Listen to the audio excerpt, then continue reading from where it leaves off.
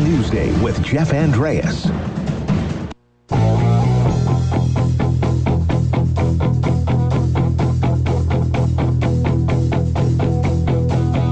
Thanks for tuning in to NL Newsday. It's Wednesday, August the 4th. Hope you're having a fantastic afternoon. Now, yesterday, there was a question posed to Provincial Health Officer Dr. Bonnie Henry in the wake of the increasing COVID cases being seen right across the province, and particularly here in the Interior Health Authority. Now, as we sit here about 1 month away from school getting back in session, the question was, are there any plans to revisit the back-to-school plan in the wake of what we're seeing as the beginning as the fourth wave here? Here's what Dr. Henry had to say to that question. Currently, we don't. And obviously, we're continuing to work with our provincial committee on what are the things that we need to have in place to make the school year as normal as possible for children.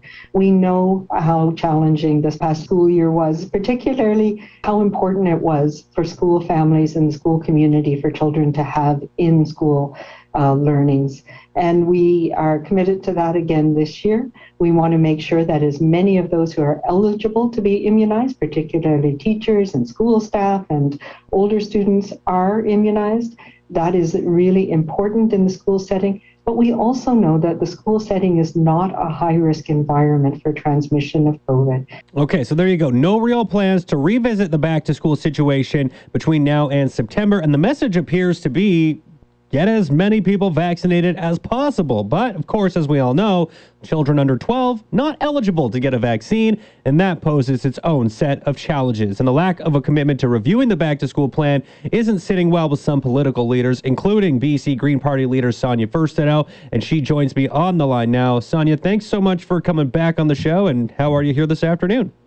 Well, it's always a pleasure to talk with you, Jeff, and I'm delighted to be here. Well, thanks so much for taking the time, as always. Now, one of the compelling points that I believe you raised yesterday was how unvaccinated kids are being put at risk, and you showed the numbers of 150 kids under the age of 10 testing positive in the months of June and July. I mean, they're not eligible to get a vaccine, right? If you're 10, 11, or under. That obviously is, the message to go and get vaccinated. That's not really a possibility there. Yeah, that's right. And so, I reflect a lot on public health. I mean, we've all sort of come to terms with the reality of the role that public health measures play in our lives, and they were mostly invisible before, but a pandemic really hits it home. And ultimately, what public health measures are meant to do is collective action on behalf of the most vulnerable, to protect the most vulnerable. So we take collective action on all sorts of things, like ensuring that our drinking water is safe, ensuring that, well, not right now, I'm so sorry for people in the interior, their air isn't very good to breathe at the moment, but these are public health measures that are meant to contribute to that kind of greater good. And when we're looking at the return of school, there's a couple of things that we could be achieving if we were to take some public health measures, because they could also result in better conditions overall for classrooms and for learning. So improve ventilation and air filtration. And that's become even more important now with the wildfire smoke that's affecting everybody in the province to some degree or another. Let's make our classrooms and the air that our children are breathing inside the cleanest and the healthiest it can possibly be. Give them relief from these smoky skies. We could have smaller class sizes, which we know as educators that these provide better outcomes for children. And in the rising case numbers, and today, we saw another big jump in case numbers. Taking proactive measures to reduce the number of infections, because yes, for the most part, when kids get COVID, it appears to be quite mild, but a lot of kids have been suffering from long COVID, and those can have really life-changing impacts on children. Number of points we're going to get to that you just raised there, but I just wanted to go back to when this plan was first created, right? The most recent document and guidance for the return to school from the BC Centre for Disease Control is dated June 17th. So what's that, 6-7 weeks ago here? I just want to know, how has your opinion of that plan changed between June 17th and now? I imagine even if you were a little bit in favor of how things were laid out, like I said, 6-7 weeks ago, I mean, that's a pretty lengthy amount of time, all things considered, as we go through this pandemic.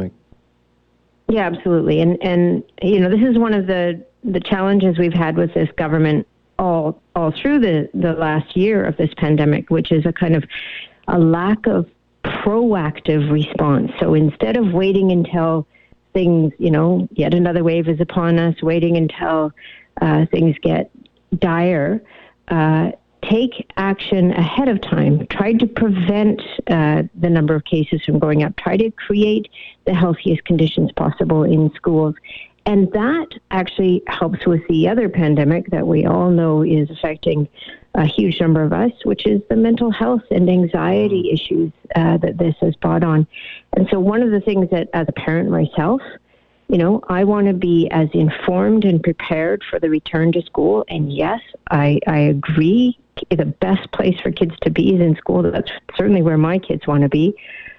And I want them to be as healthy and safe as possible. And so this is the balancing act. This virus is serious. It has taken a lot of lives around the world. And this latest variant, the Delta variant, appears to be, something that we should not be letting our guard down against. When we're looking at the back to school plan right now, we're about a month out from when school is set to begin. I look back to a month ago, July 1st, and that's when some of the restrictions were eased. And I was a little nervous at the time as we went into that, not so much about the restrictions being eased, but the one that always bothered me was the mask mandate being completely removed and going to being just recommended. And I knew as soon as that was being declared that a lot of people were just going to say, oh, my mask is not required anymore. See you later. I might as well just throw it in the garbage. And now we're seeing here a month later, the numbers are continuing to climb. And I wonder if we look back, if that's one of the main factors as to why this is the case. And now we're sitting here a month out and there's no plans to revisit the back to school plan. I just wonder if, again, maybe we're putting the cart before the horse here when we're looking at basically a normal return to school. And that has me worried here. And I imagine you're feeling the same way. Yeah, I am feeling the same way. And I was feeling the same way in July. I think that there were a lot of people at that time, a lot of doctors and experts saying we should wait until we have a higher level of vaccination, of second vaccine doses, and that ability for immunity to be achieved in a greater number of people. And I think that, again, the kind of precautionary approach, and I think people would have willingly gone along with one more month of, you wear your mask indoors in all public spaces, as we've been doing for many, many months, and we'd all grown accustomed to it. And yeah, I mean, it's not fun to have to put on a mask, but this is about what we can do as individuals to help protect the health of other people. And I think we have to remember that this is about collective action, and it's a way to take care of each other during a pandemic. And we should be always coming back to, we're part of a bigger whole here, and we have a collective responsibility to each other, and particularly to the most vulnerable. And that now is the unvaccinated population, and that is children under 12. One of the things you mentioned in your initial response was talking about improving ventilation. This has been something that has been on the radar for a lot of people since, school really got back in session last September, right? A full year ago, there was a lot of talk about ventilation, and it never really felt like a whole lot of progress was made. And then you look at this June 17th report that was put out, this plan for back to school, very limited references to ventilation. How concerned are you that it doesn't seem to be a priority? Yeah, I am actually quite concerned. And as I was saying earlier, Jeff, I mean, particularly with the wildfire smoke and the air quality issues that we're seeing and we can expect to see, not just this year, but, for years to come, we should be looking at our schools and where our kids are spending their time as the opportunity to provide them with the healthiest atmosphere possible. We should be investing in their health and their well-being. And one of the ways we can do that has a significant positive impact for their health is to improve ventilation and air filtration in their classrooms. I talk about this a lot, the debt we owe to future generations, but I think we owe a debt to children right now. And they are growing up in very challenging circumstances and conditions. And I think that as a government, there's a responsibility towards children that has to be taken very seriously. What is your message to any parent out there like yourself who is concerned about returning to the classroom? Cohorts not being recommended, extracurricular activities expected to return to normal, the limited references to ventilation in this back-to-school plan, no real references to what might happen with masks. I think that was kind of left to be determined at a later date. I mean, do you have any messages for parents to try to either ease concerns or message somebody to get their concerns addressed? I don't really know what to tell parents at this point in time. Well, I know that I've been getting a lot of correspondence from parents, and I appreciate that. And I think that that's one thing I would advise people to do. Write to your MLAs, write to the health minister, write to the premier, write to your elected representatives. Let them know your expectation at a time like this. And I think the other thing is, reach out to your school administrators and to your school community and start those conversations now. We're a month out from school starting again. And now is the time for all of us collectively to start to talk about and make those decisions about how we're going to keep our children as safe as possible. I think that is all the questions I had for you at this point in time, Sonia, but I always appreciate you coming on the show, and thank you so much. I don't think this particular conversation is going anywhere anytime soon. We got, 3-4 weeks to really see if any of these issues are going to be addressed. I imagine the calls and questions are going to get louder as school approaches. So I appreciate your time today, and I'm sure I'm going to continue on with this conversation with other officials as well. So thank you so much for this afternoon. Thank you, Jeff. Always appreciate the time with you as well. Take care. You too. That's Sonia Furstenau, leader of the BC Green Party, speaking again to the back-to-school plan as it was written June 17th. That's when it was last put out to us, or first put out to us, I suppose I should say, as a public document. And it hasn't gone under any changes since that time. And again, a question was posed yesterday to Provincial Health Officer Dr. Bonnie Henry. As we see COVID cases increase right now across the province, and particularly here in Interior Health, is there any consideration being made to revisiting that back-to-school plan? And her answer, pretty much off the top, well, let's just listen to it one more time. Currently, we don't.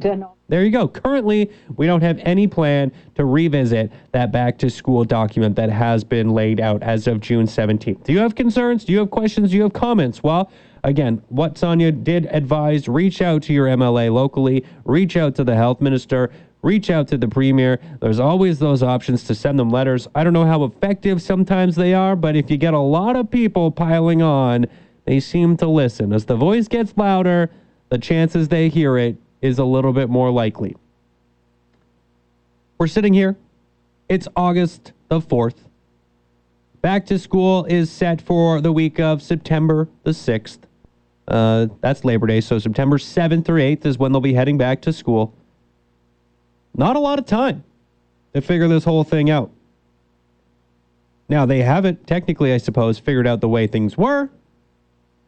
But maybe you have a little bit of concern. Maybe you want to see a few things shift and change. Maybe you just want to see things even examined again. Even if they don't change the plan, why not at least open it up and look at it and read it through one more time and say, maybe there's a shift or a change we can make here or there. A little tweak, a little maneuver that could be made in order to just make things a little bit more safe. Maybe you think I'm out to lunch, and that's okay too. I'm just telling you what I think. I'm just speaking to what Sonia believes here, and a number of other people across this province and right here in Kamloops as well I'm guarantee feeling the same way, especially if you have kids who, again, are under the age of 12 and don't have the ability to get vaccinated, maybe you have a little bit more worry there. Maybe the teachers who are teaching those unvaccinated kids have a little bit of concern about being in the classroom with them. I don't know. I'm not speaking for anybody. I'm just raising questions that I know other individuals out there have, and I don't have the answers to them, unfortunately, and we don't get regular COVID-19 briefings anymore, so there's not a lot of opportunities to ask these questions. That question that was posed to Dr. Henry yesterday, that came during a wildfire update. Is that really the appropriate time to be asking our health officials about COVID-19 is during a wildfire update? I don't think it is, but that's the only chance we're getting right now, and so it is the only way to go about trying to ask some of these questions. These aren't the easiest people to necessarily get on the phone for interviews. I've yet to ever have a one-on-one with Dr. Henry. Yes, I've spoken to Health Minister Adrian Dix ever so often, but he's not a doctor, right? He's a politician, and so he might have a little bit of a different response compared to how the medical professionals would look at things as well. I'll leave it at that for now. It's an interesting conversation. One, like I said, I don't think is done, and we're going to have to revisit this with some of those who are actually in the classroom in the not-too-distant future to see how they're feeling about the situation as it unfolds.